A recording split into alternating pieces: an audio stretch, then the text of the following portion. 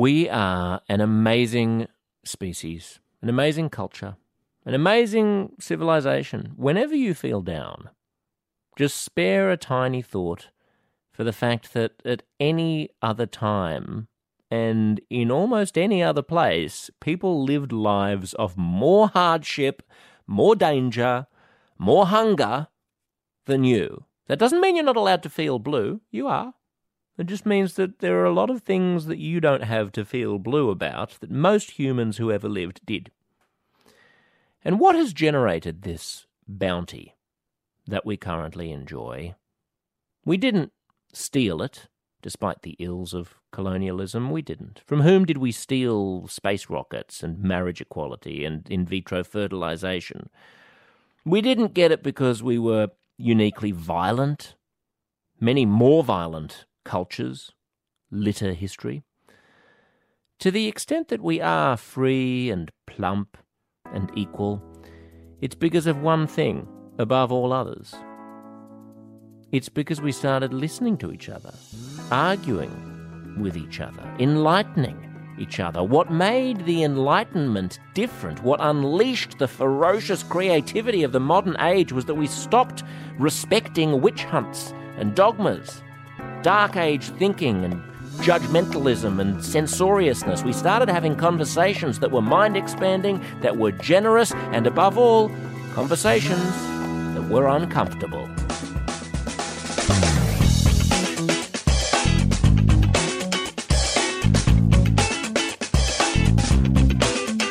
Today on the show, the American university professor who doesn't take any shit from anybody, including universities and his bosses.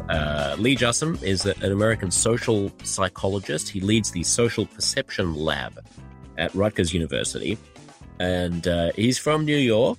He basically feels that something weird has happened on campuses lately, and he wants to do something about it. He feels academic freedom is being threatened by censorious social norms. He feels that university administrators make they talk a big game about supporting academic freedom, but that when the chips are down, when they're faced with threats to their agendas, when they're faced with unhappy students, university administrators abandon their proclaimed value for academic freedom. I wanted to understand why he thinks this is happening and what can be done about it. This is one of those wonderful conversations that's facilitated by the University of Technology, Sydney, where I'm a visiting scholar. And this is called the Permission to Think series. I hope you enjoy this wander through the brambles of academic unfreedom with Lee Jussim.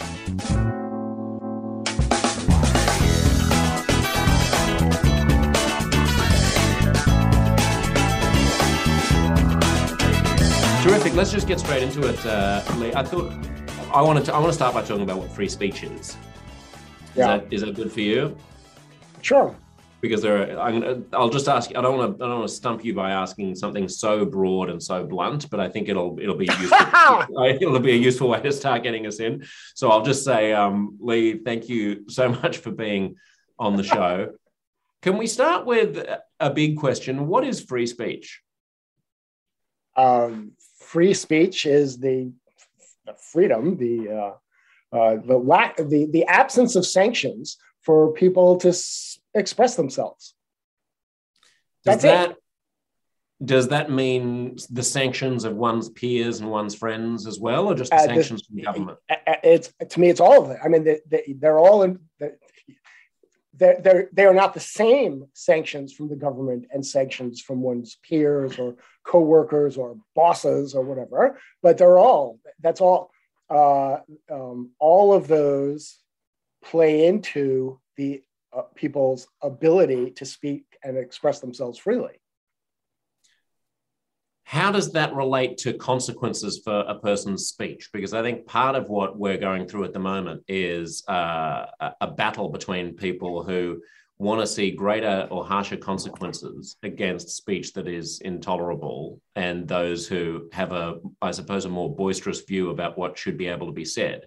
So if I say that Jews are inferior or that women are no good at science, that a lot of people will take offense at that, and they will sanction me in certain social ways. I might not be invited to cocktail parties and so on. Is that appropriate or inappropriate? What about my free speech? Well, appropriate, inappropriate. I mean, you started with what is it? Sort of a different question is, what are the appropriate limits to free speech? And exactly as your question implies, there is certainly in the States, possibly across the democratic West, this is a hot topic of conversation where people are trying to renegotiate, in some sense, what constitutes appropriate limits and boundaries on free speech. There are people who say they're absolutists. I don't really believe them. Like, I think they haven't thought it through. I don't think anybody can be an absolutist, because even absolutists, I think, would stop at someone holding a gun or an axe to your head, saying, "Give me your money, or I'm gonna blow your head off." Like, maybe there are people who think that's okay, but not very many. And so once you accept that, you're accepting there are some limits to speech. And then the question is, under what conditions and when? Well, let's answer that question. What's your opinion on that? What are the appropriate limits to free speech? Thinking specifically, I suppose, about the denigration of minorities, which is the one that is coming up at the moment at this cultural time. Well, so there are different, like there's a moral perspective and a legal perspective, and they're different. And it's often good to start from one and then move into the other. So from a legal perspective, at least in the States, hate speech is completely legal. I mean, there's just no prohibition anywhere against hate speech. So that's from a legal standpoint. But at the same time, what that means is there's no prohibition against denouncing those who use hate speech. And this goes on and on in that, well, okay, if hate speech is legal, then anything short of hate speech is legal. But denouncing anything short of hate speech is also legal. So there's denouncing, right? So there's denouncing, which may create social pressure for people to maybe walk back or not be so brazen in how they express themselves. But that's still, it's curtailing free speech. Whether it's a different question, whether that's a good thing or a bad thing. I think sometimes it's good, sometimes it's not good. Each case is so different. In my opinion, you need to actually consider specific cases on their merits, whether it's a sort of good thing or a bad thing. So maybe I'll just stop there. I'm glad you used the word denunciation, because you make a distinction in your work between criticism and denunciation. What is that distinction? Oh, well, so you or I or anybody may propose some idea. I mean, in my regular life, it's some academic presenting evidence that bears on some issue in a talk. Might be a series of studies or a theory or something like that. But it doesn't have to be academics talking about science. It could be a political idea, a policy idea. It really could be anything. And so criticism is some version of, no, that's a bad idea, or no, you're saying this is true, but the basis on which you're saying this is true is so flawed, no one should believe that it's actually true. Or you're proposing a certain policy and you think this is a net good. I believe this policy is horrendously immoral. And here's why I think it's immoral. So that's criticism. That's like, it's a reasonably functional way for a group of people or a society to figure out which way it should go. Denunciation is some version of anyone who promotes an idea such as yours is so revolting. What we should do is punish them to the fullest extent that we're able to do. And what that means is, who knows what it means, right? It could mean getting you fired from your job, right? That's not criticism. That is punishment. So there is now people absolutely from a legal standpoint, people have every right to call for your job or to call for my job. That's from a legal standpoint, that's part of free speech. They have the right to say, you should be fired, I should be fired, or you will, neither one of us should ever work in this town again. Like, they have the right to say all those things. But typically, for most of us, we're hired by somebody. Somebody is paying our salary, unless we're independent entrepreneurs, that's different. But if you have a job, the punishment can actually only come from your employer, from whoever holds power. So regardless of what the mob says, it's really the person in power. Maybe it's my dean or my provost, maybe it's your boss, or the head of the company, the CEO of the company, or whoever it might be. Those are the people making the decisions to inflict the punishment. The mob, they may be doing it in response to a mob. The mob cannot get you or me fired unless they win the relevant authority over to their side. So distinguish between all of those. But the mob has the right to call for your or my head, and they have the right to call for your head or my head for what you or I might think are the stupidest reasons. They have the mob has the right to demand that I get fired because I'm wearing a brown cap at this podcast, at this interview. They have. I was going to say something, but I thought I'd just write a sternly worded letter to your boss after the interview. Is the mob getting more powerful, and are bosses giving into it more? That's a great question. I think so. I think the answers to that are yes. And I think the main reason the answers to that are yes is because social media has made two things much more easy to come into the public eye. So that's one part of it. And the other part is social media has made it easier for denunciation mobs to form. The range of things that people get sanctioned for regarding speech and expression range from, in my opinion, nothing at all. Things that are just like completely legitimate, like somebody is an academic opposing affirmative action or opposing diversity, equity, and inclusion programs. Like that should be a completely legitimate thing to discuss. I'm not saying I agree with those positions necessarily. You have to go into the specifics of the position for me to figure out whether I agree with it. But it should be able to be discussed. This is not like espousing genocide or race superiority. It's not doing any of those things. So people have been denounced and called to sanction, and sometimes actually sanctioned, for things that range from completely legitimate to minor faux pas. There was a guy, I think at the University of Michigan, who showed, I think it was a version of Othello with, I think it was Sir Laurence Olivier playing Othello in blackface. Now, this is a 1960s movie. It was some theater, some relevant class. And, this created a firestorm, and he was removed. I believe the upshot was he was removed from teaching that class. Now, that is at worst a faux pas. It's debatable whether that's even a faux pas, but at worst, he didn't use a racial slur. He wasn't unprofessional with his students. He showed a movie from the 1960s. So, but we could call that, okay, kind of made a mistake, but he's sanctioned for that, up until things that, people have said things that are, would by most people be considered deeply insulting and either are or at least border on things like racial or ethnic slurs, which really, for the most part, well, again, there's a difference between use and reference. So again, this is a hot issue that seems to be resolved on the wrong side, in my opinion. And that is, in academia, as in the case with the professor who showed an old movie with an actor playing in blackface, if you have a book or a source that now uses racial slurs or ethnic slurs or gender-based slurs, you're routinely now sanctioned. I don't know if you're always sanctioned, but you're routinely sanctioned. Which means, if I was tempted to teach Huckleberry Finn, I would not be allowed to do that. I wouldn't do it because there's racial slur in there.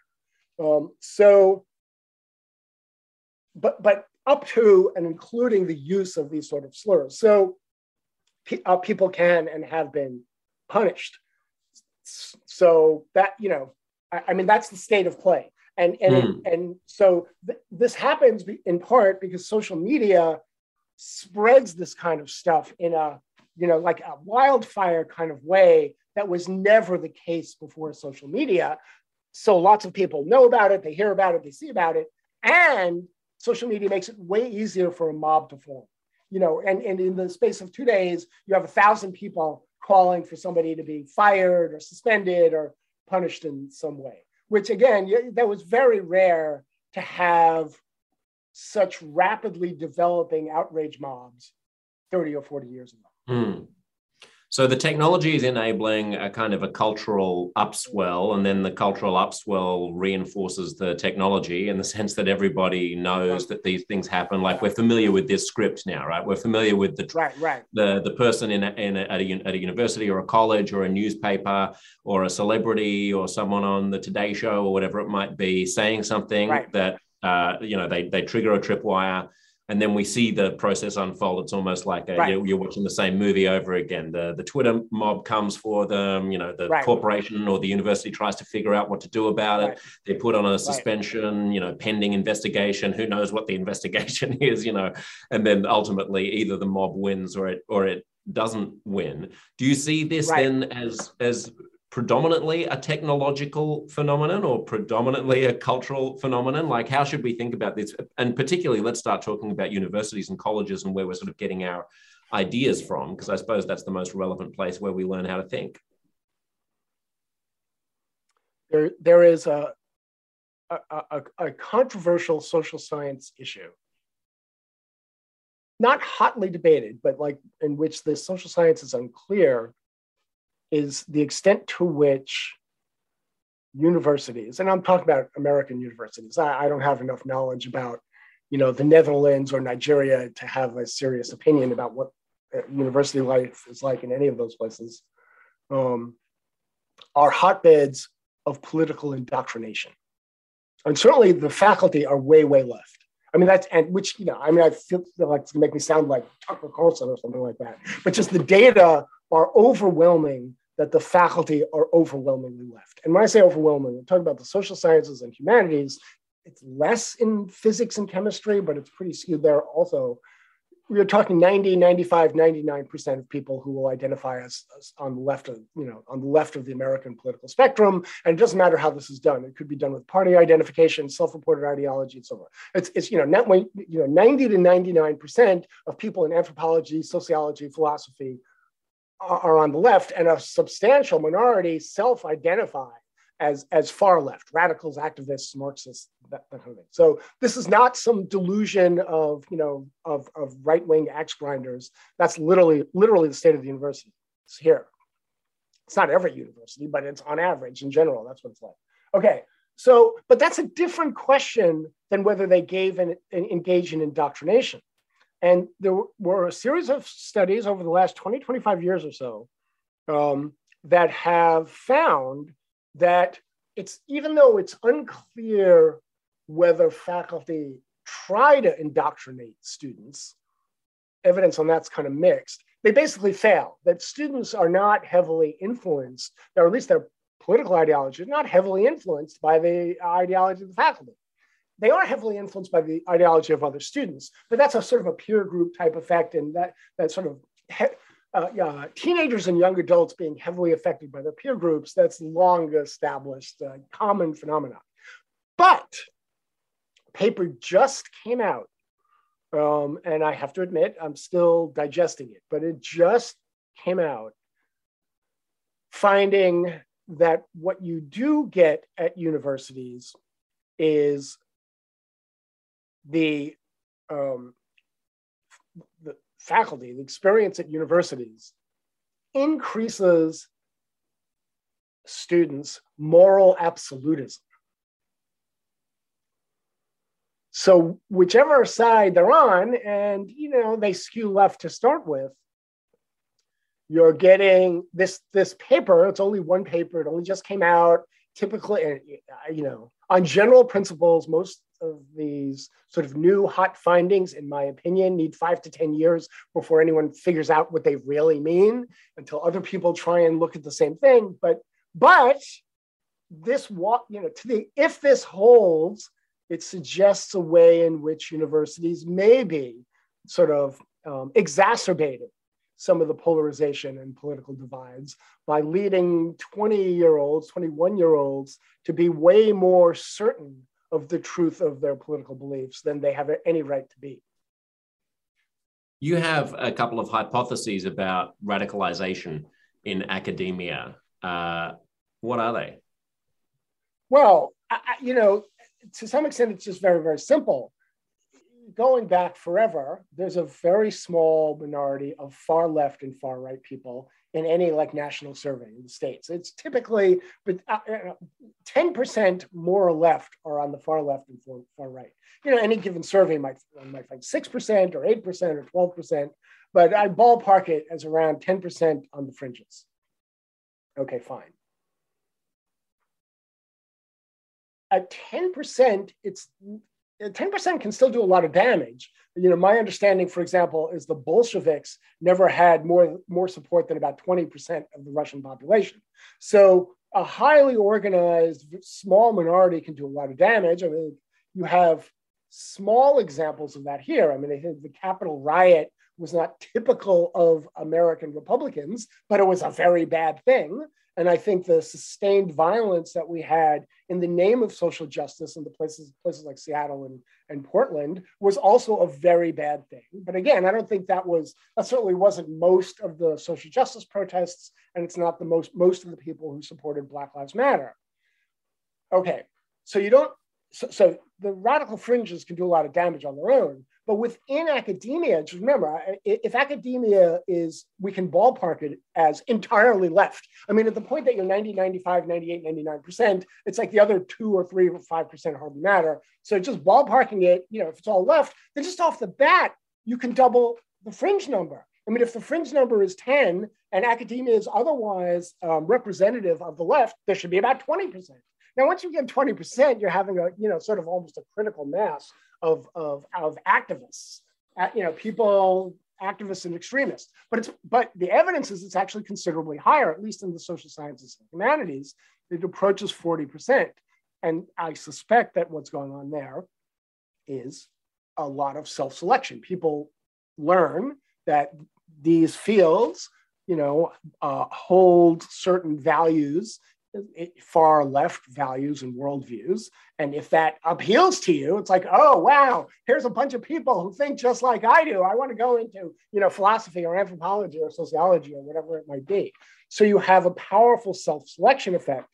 And then you have a critical mass. This then produces scholarship that seems to vindicate a sort of far left worldview. And then whether it's other scholars or mass media or anybody else, can then point to the scholarship as vindicating this worldview, when in fact it has elements of a Ponzi scheme. That self-selection hypothesis, Lee, that academia starts out being a little bit more left-wing, therefore more left-wing people are attracted to it. They feel comfortable around their peers. They feel comfortable around the sorts of ideas that are being discussed. So it gets bigger and bigger and bigger. Something just doesn't quite smell right about the sort of arbitrariness of that, about the idea that if you rolled the dice on history, it could easily have gone the other way, and you might have academic institutions that are overwhelmingly conservative. It reminds me a little bit of the question about why isn't there as much good right-wing comedy as there is left-wing subversive comedy? People often ask this, and the simple answer is, I don't really know, but I don't think it's an accident. And I wonder whether or not there's something about the left that is more curious, more interested in the kinds of things that social scientists talk about, more willing to subvert dominant power structures and to ask critical questions and things like that. Like, what else could be going on that could explain the paucity of conservative social sciences? Yeah, no, I mean, all of that is completely fair. And it is probably true to some degree and the degree to which is currently not completely clear. So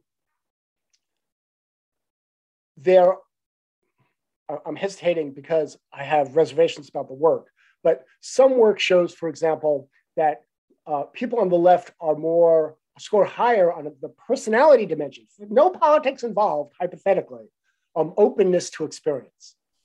And so the idea is that people who are more open to experience are more intellectually curious and more likely to be drawn into fields that promote the life of the mind, like academia or science or social science. So there may well be some. So I have reservations about that because sometimes I suspect that perhaps unintentionally politics are embedded in some of those measures.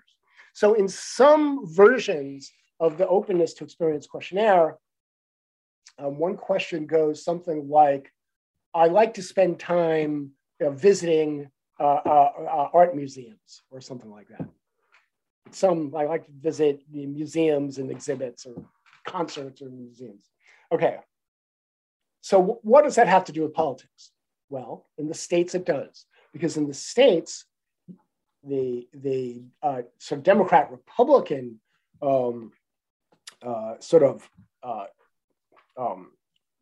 a huge demarker of a Republican and conservative is whether you live in a rural or an urban area. So the American cities are overwhelmingly Democratic. Even when they're in heavily Republican states, the cities are overwhelmingly Democratic. The rural areas, even in very Democratic states, are overwhelmingly Republican.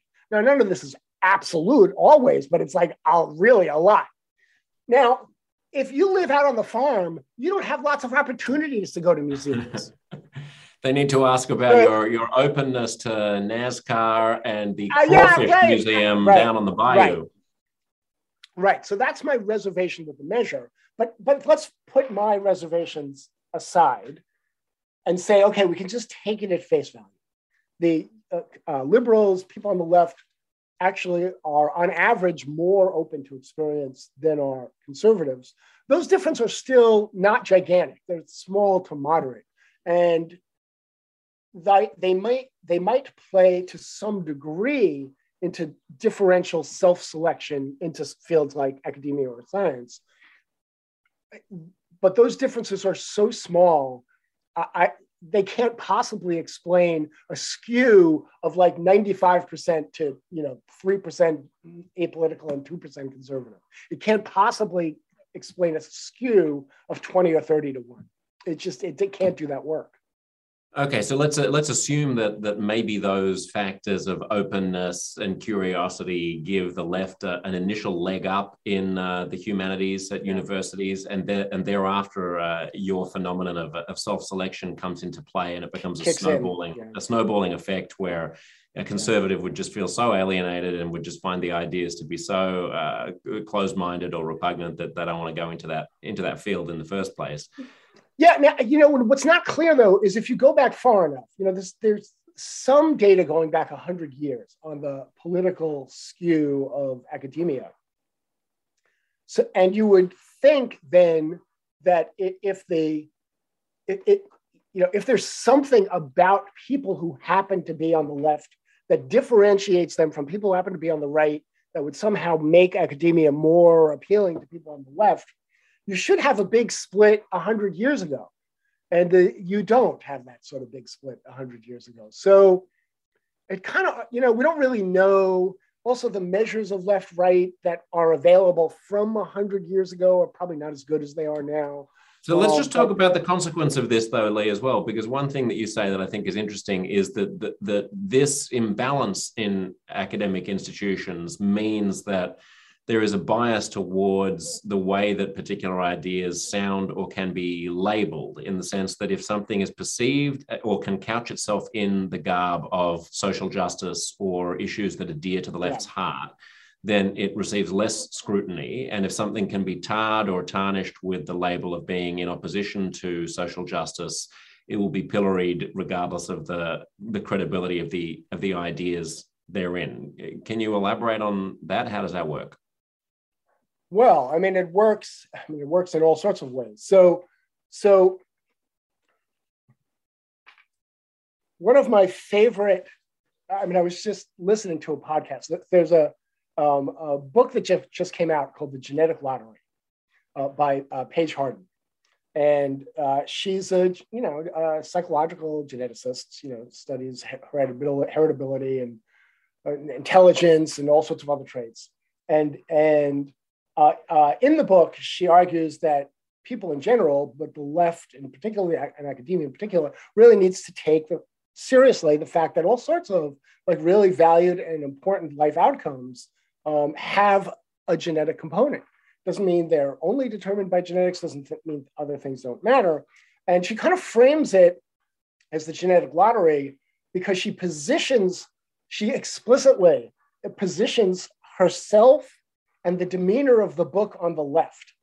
That is, winners of the genetic lottery, you can view that as sort of, in some sense, the ultimate form of privilege. Because, of course, you didn't choose your genes. Yeah, I didn't choose my genes. And so it is the sort of the height of an unearned advantage. Now, she was on Jesse Singal's Blocked and Reported podcast. And there's maybe a 2 to 3 minute segment where she says, and I'm paraphrasing, because she was very sensitive, appropriately, for people misquoting her and mischaracterizing her, because she is sort of on thin ice to some degree, because the academic left hates this genetic stuff.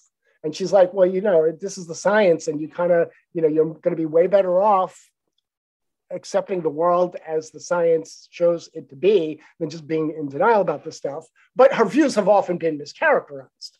And so she, as many of us who have had our views mischaracterized feel, where, it pisses us off to have people say we said things or argue things we haven't said.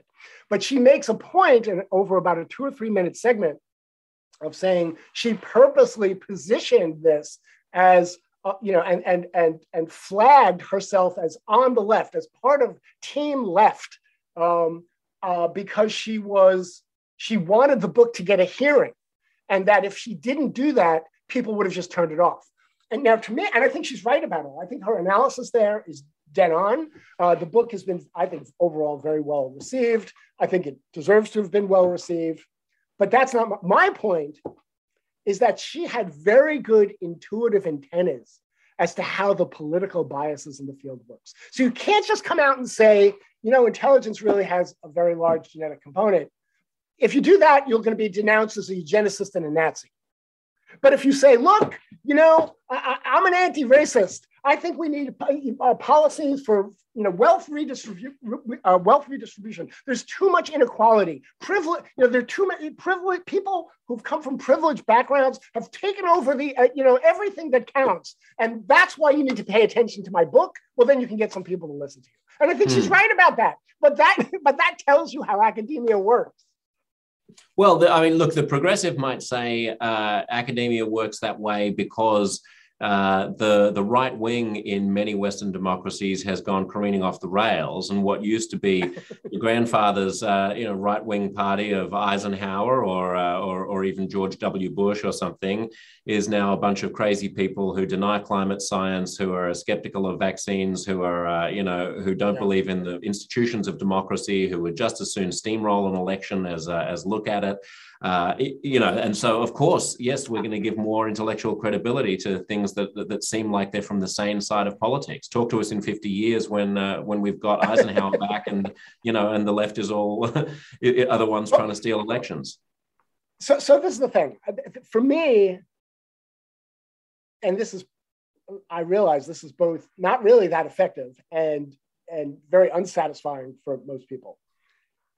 When you're talking about the science, for the most part, you should be I believe you should be talking about and should be able to talk about the science without having to worry about, whose political axe is it sharpening. You shouldn't have to worry about that, because if something is true, it's true because it's true. It's not true because you like or dislike Trump. It's true on grounds that establish whatever the thing is as actually being true. And we should, and I think I will go to my grave dying on this hill. We should be able to have conversations about the evidence on its own merits without worrying about, well, this is going to give, succor to people who are really evil. However, there is another great paper that is not yet published, but is posted on one of the public archives that examined a lot of the dynamic that your question asks about. And so one of the things it shows, which is consistent with lots of other stuff, is that people exaggerate the beliefs of their ideological or tribal opponents. So that's a problem in and of itself. So when people think, well, if we just talk about this, it's going to give support to the horrible people over there, they are thinking about horrible people over there, and there are horrible people over there. They're just not most of the people who are over there. But one of the reasons for that dynamic, as per this paper, and I think this is probably right, is that even though extremists are relatively small minorities on each side, people are very reluctant to call out or condemn or distance themselves from the extremists on their own side. And so there's probably two reasons for that. One is they're afraid of being ostracized themselves. I mean, as you saw that with all the Republicans who said, no, the election was completely reasonable, have all been driven from the party frequently. So you see that on the right. And, and on the left, you see, academics who say the left has gone too far, this cancel culture, this is this is bad, get themselves into trouble. So, you see this on both sides. So there's fear of the extremists on one side, but probably even more powerful is fear of giving unintentional support to the other side. So if I say, if I admit that there was a lot of sort of damage and some deaths that resulted from a minority, a relatively small minority of Black Lives Matter protests, that can undercut support for Black Lives Matter. And, we're going to go back to 1950 and, the country's going to reinstitute Jim Crow.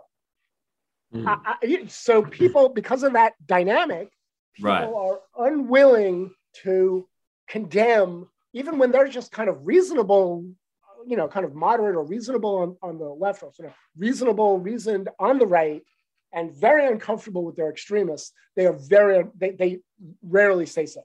So what that does is seeds the rhetorical space to the extremists.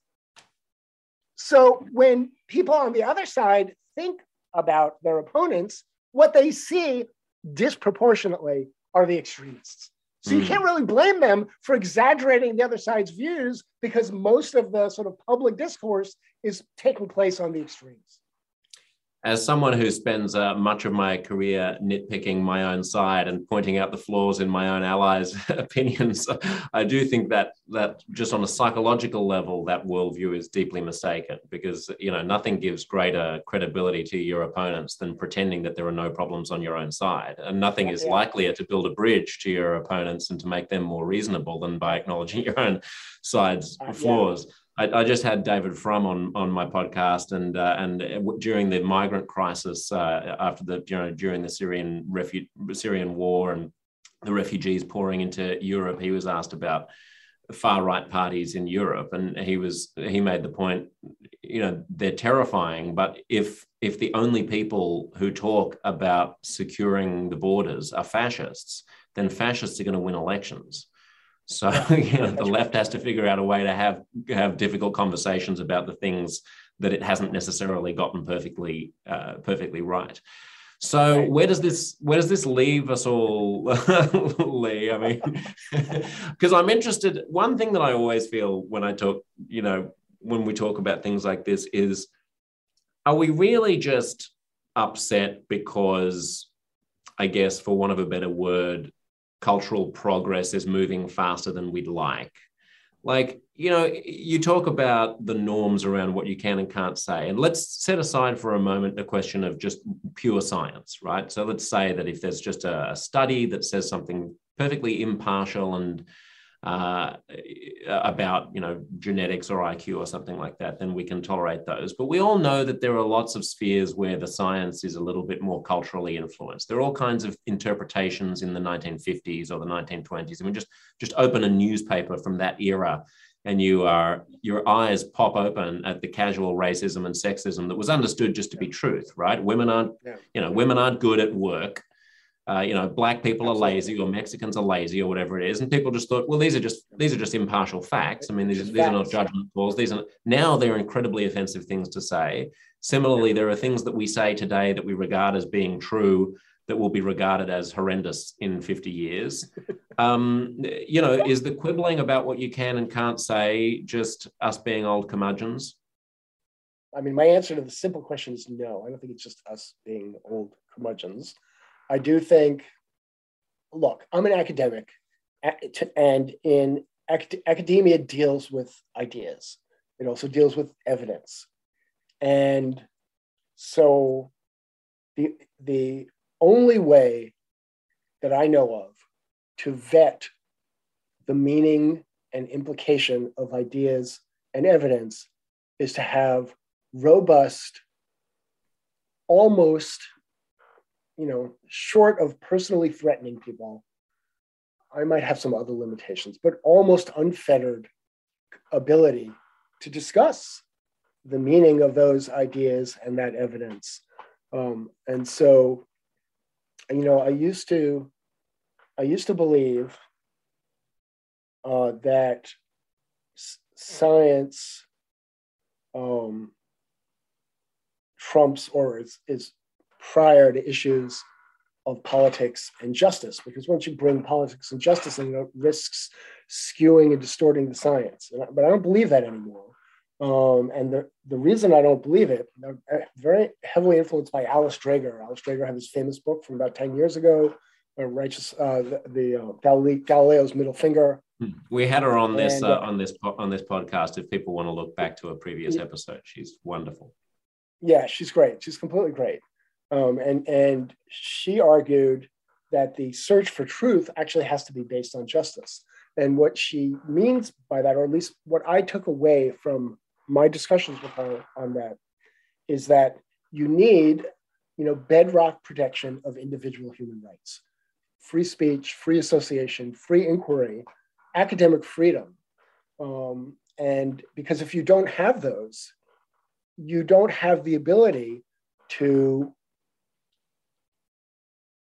truth seek when the truth lies in avenues that some groups for political reasons consider forbidden. You end up with forbidden truths. And so that's because of that, in that sense, the search for truth, of which science is one avenue. It's not the only way to search for truth, but yes, presumably most scientists think that's what they're doing. But that has to be built on that sort of bedrock protection of free speech, free inquiry, open inquiry, and academic freedom. Because if it's not, you can't pursue the truth. You can pursue the truth if it fits the dominant ideological agendas. But if it doesn't, then you're at risk of all sorts of personal consequences, which is what you started. Yes, and what kind of a truth is that? That's not a truth worth pursuing if it has to be hemmed in by some Stalinist, some preset Stalinist doctrine. Right? Yeah. I wonder, Lee, if this then brings us back to the conversation earlier about denunciation versus criticism. That maybe what's unique about this moment that isn't just old curmudgeons sitting on their porch railing at the kids these days, having different mores than they do.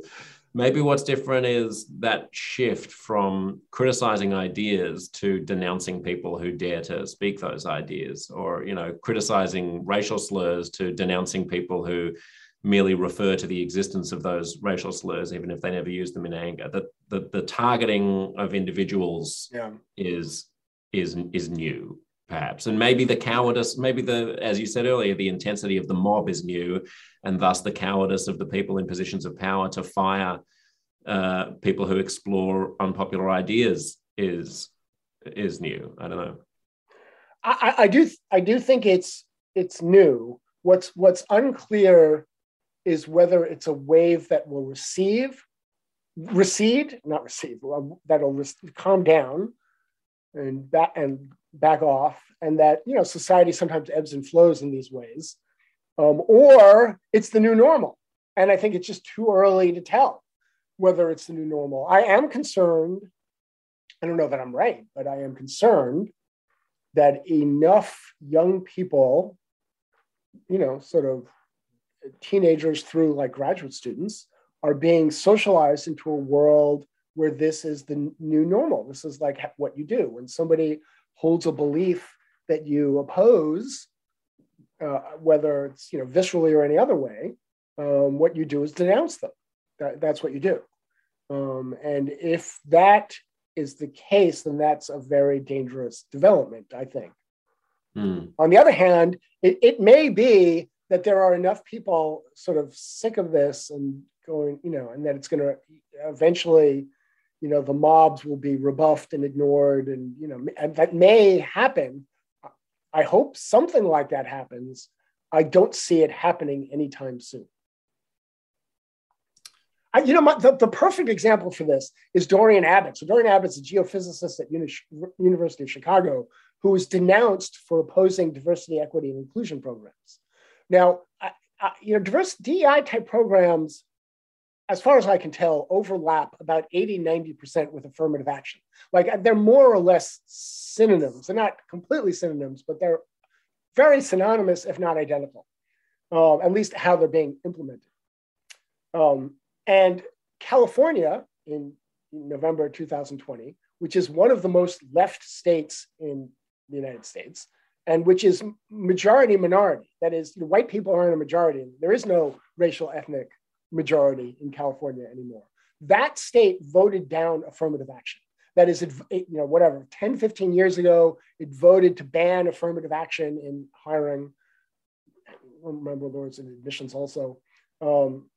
And they brought it up again in this last election, and it lost again. So when the most left, or one of the most left states in the country, votes against affirmative action, debating the appropriateness and worthwhile and merit of diversity, equity, and inclusion programs seems like this is like a conversation we should be having rather than threatening somebody with punishment or ostracism.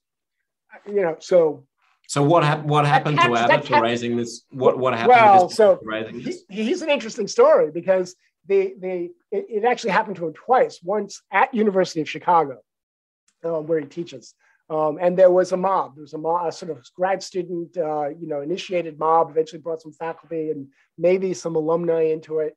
The University of Chicago is generally regarded as not being one of the institutions that super woke, right? As being one of the holdouts of. Sort of. So Chicago has this statement, the Chicago Academic Freedom Statement that's,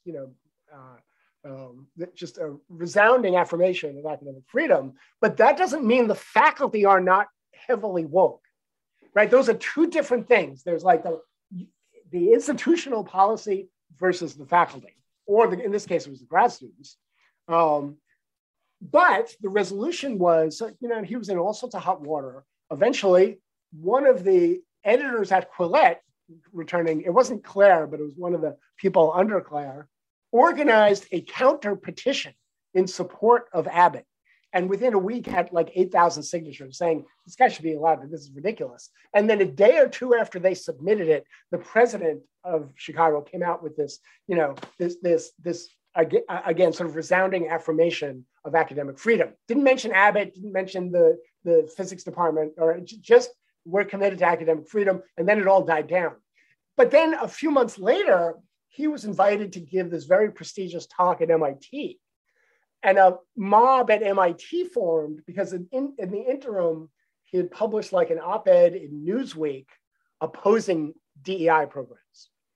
So this triggered another mob who denounced him, called for him to be disinvited, and the powers that be caved. And he was disinvited. And would, And to clarify, his transgression here, just for people who aren't too in the weeds about what diversity, equity, and inclusion means and how affirmative action is implemented in American colleges or not, like what is the substance of what he's saying that people found so objectionable? Well, so diversity, equity, and inclusion programs are designed to, well, that's not really, the proponents would argue that they are designed to provide representation to groups that are previously underrepresented in the academy. Right. So take things like race and sexuality and ethnic background into account, and religion maybe when you're hiring people or letting students in. That's right. And he's basically saying that shouldn't happen. So it's less about his quibble is less with these sort of like diversity classes and training where you might have to go and learn about how to be welcoming and inclusive in the workplace to people from different backgrounds, and more about who gets a leg up. Yeah, I think it's mostly about, I mean, he has some alternative in one of the essays, I think there's 2 essays, that basically argues for merit-based, decisions. He also comes out very strongly against bias and taking action against discrimination, and you want to hire the best people, but you don't, he would argue that you don't engage. I mean, I don't know if he ever uses the term reverse discrimination, but the way you overcome bias is by being unbiased, by evaluating people based on their accomplishments, not by purposely taking whether it's race or sex or anything else into account. That would be his argument. And there's my only point is there is an argument to be had there. This is like, it's a fairly mainstream American view. There's a slew of Pew surveys that ask people whether they support affirmative action in college admissions and in hiring. And vast majorities of Americans, including Black respondents and Latino respondents, huge majorities oppose affirmative action. So that this is a forbidden position in academia is just ridiculous. It's just, he may be right or wrong. And again, I'm not sure, I'm not evaluating his position on the merits. That's not what I'm doing right now. All I'm saying is that it is a position that, should be able to be debated in academia. And if it can't be debated, when people get sanctioned by, in this case, being disinvited, by having to fight off a mob, even though nothing actually happened to him in Chicago, the whole experience of having to fight off a mob is a miserable experience. If there's anyone else at Chicago who might have been considering contesting the way in which Chicago is doing DEI, they have probably learned from Abbott's experience, what, maybe I just better keep my mouth shut. So what I'm hearing you say is that the center of gravity of people who work in academia has drifted off to the left, and with it that has dragged the what do you call the sort of envelope of acceptable ideas? There's some jargon. The Overton window. Overton window. So the Yeah. Overton window of ideas that are regarded as being acceptable in polite company has therefore shifted, which means that the whole conversation at university humanities departments has diverged from what, as you say, a majority of Black Americans and Latino Americans think is normal discourse and normal opinions to have. So how could a student who's listening to this or watching this, or someone who is, not in a position of power, but is sort of tangentially in the orbit of these conversations and of this culture, what would your advice to them be, and how can they make themselves useful? Boy, that's a wickedly good question. It really, that so varies from person to person and position to position. For a young person who doesn't have a lot of power or status, you're whatever, an 18-year-old or 19-year-old, early in college, you're happy to just get through college and get your grades. Just you know, I would avoid the mobs. Just avoid the mobs. Just, you know, when you see a mob forming, don't assume that they're right. Don't assume you know that, you know, even your friends are saying things that are actually true. There are so many cases where people have been denounced, and then the truth has turned out to be way, way more nuanced and complex, or even wrong than when the denunciation started. And it's just a terrible way to conduct a society, even if they're right. So just if that's your position, you know, just don't do that. Just don't do that. That's if you're in that kind of position. If you're in a higher status position, you know, it's sort of the mirror image of that. Resist the mob.